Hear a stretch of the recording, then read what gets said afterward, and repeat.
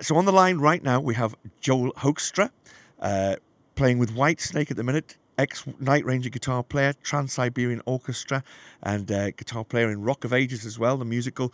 But at the minute, brand new solo album out, Joel Hoekstra's 13. Hello, Joel. How are you? I'm great. Thanks so much for having me on. Not a bother.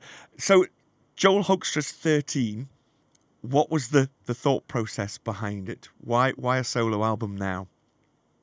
Well, I had three solo albums out years ago that were primarily instrumental guitar albums, very much like you'd expect from a guitar player. Two of them were kind of, I suppose you'd describe as like rock fusion, and one was fingerstyle acoustic stuff. Right. So over the years, as the fans have gotten to know me from, as you said, Night Ranger, Rock of Ages, Trans-Siberian Orchestra, and now, of course, Whitesnake, Yeah. I've had a lot of fans requesting, hey, how come you don't make an album that's like straight ahead rock stuff that we can sink our teeth into a little bit more? So obviously, I'm really known for the hard rock, melodic rock genre now. So this is that album. I did it in downtime over the last year or two. Now, it always sounded like a great idea to me. It was about when I was going to find the time to make it.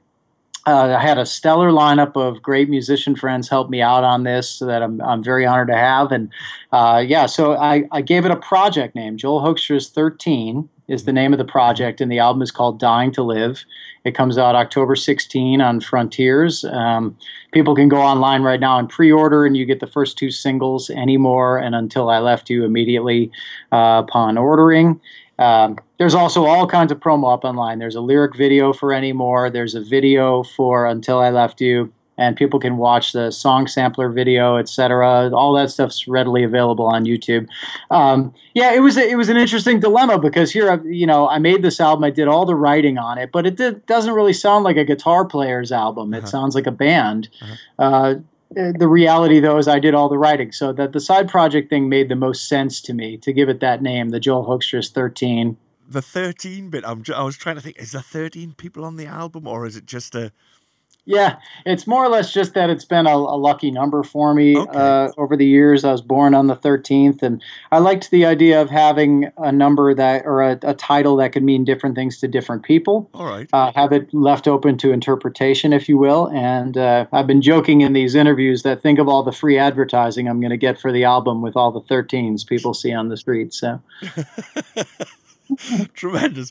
So, as you say, you have got a stellar lineup of musicians.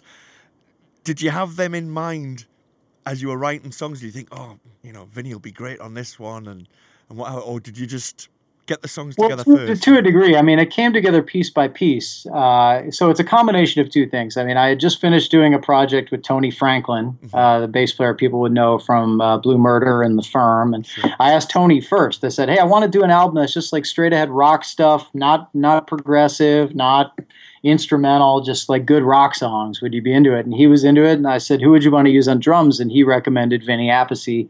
Of course, people would know from Dio and from Black Sabbath. So Vinny was into it. And from there, as luck would have it, Russell Allen had just signed up to do the Trans-Siberian Orchestra tour that I do every year. So I checked him out. I had never listened to Symphony X, and I was totally blown away with Russell. And his singing on this is just killer. So I did some backgrounds on his tracks, some background vocals, and I just thought, man, it'd be great to have another great singer helping me with the backgrounds on this. So I asked my friend, Jeff Scott Soto. He's obviously way overqualified to be a background singer. He's one of the best singers out there, but he was such a nice guy who was willing to help me out. And then as it became clear that this was going to be a project album, I thought, you know what, I should just have Jeff sing lead on half of the album. I mean, why not? At that point, I'm talking about two of the best singers in rock singing lead on this thing. For me, it just brought more to the party. Yeah. So I had Jeff on there, and then about the time I got done putting all my guitars on, I still felt like there was room for keyboards. So I asked Derek Sherinian if he'd be willing to play on it, and he was. And so all of a sudden, I had this just incredible lineup on this thing. And I never really set out to do that. I just wanted to make a cool rock album. I didn't think I'll get all big name players. And it was just it happened that everybody I asked said yes, basically. So I ended up with this amazing lineup. And I'm really thankful that these guys helped me out on this. And you've got some other people in there. Chloe Lowry is singing vocals on the last track. What We Believe, which is a great. Yeah, I think Chloe Lowry is definitely a superstar in waiting for those that haven't heard her sing. She's another one of my Trans-Siberian Orchestra bandmates. So, yeah, I had written a song just about relationships and basically having faith in the relationship. And if both people have that faith, that's where the relationship heads, is essentially the gist of What We Believe. And so having Jeff Scott Soto and her sing that duet was a great way to close the album. Very, very epic song. Absolutely. And you said you've written the album, you've produced it, played on it, etc. Do you find it hard to be constructive in all of those areas? When you're doing your guitar solo, do you have your producer head on and go, "No, come on, you could do better than that"? Or with myself, yeah, I'm very much the tortured guy who will make himself do 10 million takes because I think everything I do is awful, and maybe it is. I don't know. But, in terms of the other guys, my approach was very much let everybody do what they want to do and roll with that. So the fun part was a lot of the stuff I got back from Vinny Appice was totally different than what I would have pictured. In terms of what beats he played, like especially the song "Dying to Live." I think when people hear it, they'll understand. It goes from really slow to really fast in terms of what he does with the beats. Yeah. And I was picturing more of a mid-tempo song throughout. So it was fun for me. These songs, let them go in different directions as you get it back from people. It really put their personalities into it, despite the fact I did the writing. And it really gave the project some character and not just like the thoughts of one person. And so obviously you're saying there as Vinny sent you the parts. So was there a lot of, using modern technology these days, you can say, look, there's the track, you put your bit on, send it back to me. Was there a lot of that, or did you get together in the studio at all and work? No, I mean, everybody pretty much did it at their own place. I did get together with Russell when he sang on his tracks. I was there, but the rest was pretty much everybody doing it on their own, which people get down on that. But the way I look at it is when you're in your own headspace and you're willing to do all the takes, there's less, you feel less self-conscious.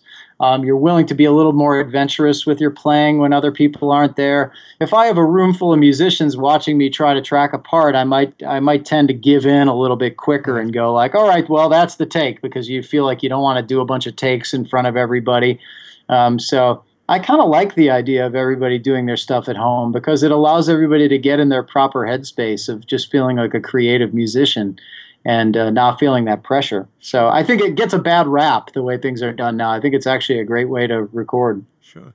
And I mean, did you have to change any of the songs once you'd got some of the parts back? Did you think, oh, hang on now, I'll have to change? Oh, absolutely. Absolutely. Stuff took like left turns on me and yeah, but that was part of the fun of it, really. I mean, that was my production philosophy on it, was just to kind of roll with it all and then and go ahead and the challenge becomes making things that you don't expect work with things that you need to do now. Yeah. So anyway, for me that was great fun, and it also just allows everybody to feel relaxed and play to their strengths. Okay. And on the soloing side of things, how do you approach them? Do you like to have a written solo and track it up or whatever, or do you just improvise? And I usually improvise and build it in the studio, and then usually build it to the point where I get a full take of me playing it. I try not to punch in the middle of solos much. I usually will just keep playing a solo and keep playing it until I have it down, and then I've built something. But I kind of build it from improvising, if that makes sense. Yeah, sure. So I just keep learning it. Yeah, like if I get the opening lick that works, or I'll stop right away if it's not working. If I come up with something and I go, okay, that was cool. All right, let's go further. But I keep doing it as one whole take, if that makes sense. Sure. Yeah, I do. And on the album, favorite song then? What was your favorite? I don't think I really have a favorite song. I think it's a diverse album that I would describe. It's obviously melodic hard rock. Sure. And I would describe it as Dio-ish at its heaviest and Foreigner-ish at its lightest. Mm-hmm. For those that haven't heard it and maybe want a general idea of what it's going to sound like. For me, I like all of it. I think I found A good amount of diversity, but I think the album still flows really well. So, like I said, everything sort of fits in that Dio-ish through Foreigner-ish vibe. Okay. And I mean, obviously, you're playing with Whitesnake now. Is there a chance that we're going to see this project come to fruition live or anything like that? I'm certainly interested in supporting the album any way I can, and if there's any kind of live scenario that's going to make sense, yeah, I'd love to go for it. I'm getting a lot of actually response from promoters already and things like that, and inquiries, which is amazing to me. The album doesn't even come out for another month and a half, so I'm just going to take that as it comes. And obviously, the difficult thing is going to be everybody has active schedules with their main bands with something like this. But you never know. I'm not going to rule it out, and certainly not going to rule out any further recordings. I think it all comes down to how well this is received. Okay. And I mean, do you take recording stuff on the road with you then? So are you constantly writing and thinking of new ideas or? Yeah, I tend to try and stay productive. I just have that philosophy kind of on a daily basis to move forward. I think there's an old adage: the harder you work, the luckier you get. Mm-hmm. So while you can't control your destiny 100% of the time, I think you can sort of control circumstances by working hard and trying to create a decent opportunities for yourself. So I just try to stay productive because I think I have a long way to go. You know, I'm still just kind of getting my name out there. I think some people are starting to learn who I am, or maybe a lot of people still don't have any idea who I am. But the trick is for me to get this album and really all my touring with Whitesnake and the future recordings with Whitesnake out, and hopefully build a solid living for myself as a rock guitar player. You know. Sure. And just to sort of go back a little bit, as a growing up sort of thing, when you were a guitar player, what were your influences? Did you have a musical family at all, or? Yeah, my parents are classical musicians, so they had me playing piano and cello at a really young age, and I wasn't too into it, to be honest with you. I wanted to, like most little boys, I just wanted to play baseball. Right. And I think it was at the age of 11 I heard AC/DC, and that really changed everything for me. I thought Angus Young was the coolest thing I'd ever seen and heard, and wanted to be him, so I asked for a guitar, and thankfully, because of that, I've never really had to make any career decisions in my life. And your parents were all right with the Angus Young then being classical players? Yeah, I think they were at first pretty hesitant, and you know, I think my mom, because she struggled in terms of building a career and things like that, basically gave me a lot of advice to keep it as a hobby. I think, like most parents, they probably hoped I'd pick something that would make my life a lot less tortured, you know, because nobody wants to see their kid go through the hardships of building a career in the arts. It's pretty difficult, let's face it. I mean, you'd have to have your head examined to get into music for money. I mean, you just need to be out of your mind, you know. There's so many easier roads in life to make money. But it was all kind of just fueled by the passion for it, and so thankfully, I kind of feel blessed in that department. Like I never had to make any serious decisions in life. Right. And doing the Rock of Ages thing, that must have been quite a different discipline to, you know, getting up in a bar and playing and jamming away with people and stuff. Well, the Rock of Ages thing ran on Broadway here in New York for over 6 years, 8 shows a week. The beautiful thing was I could take off whenever I wanted to tour. So when I would tour with Night Ranger or Trans-Siberian Orchestra during that time, all I had to do was schedule one of my subs. I had 6 guys filling in for me. Right. So it really gave me an opportunity to have a gig every day pretty much for those 6+ years. And that was a great experience for me.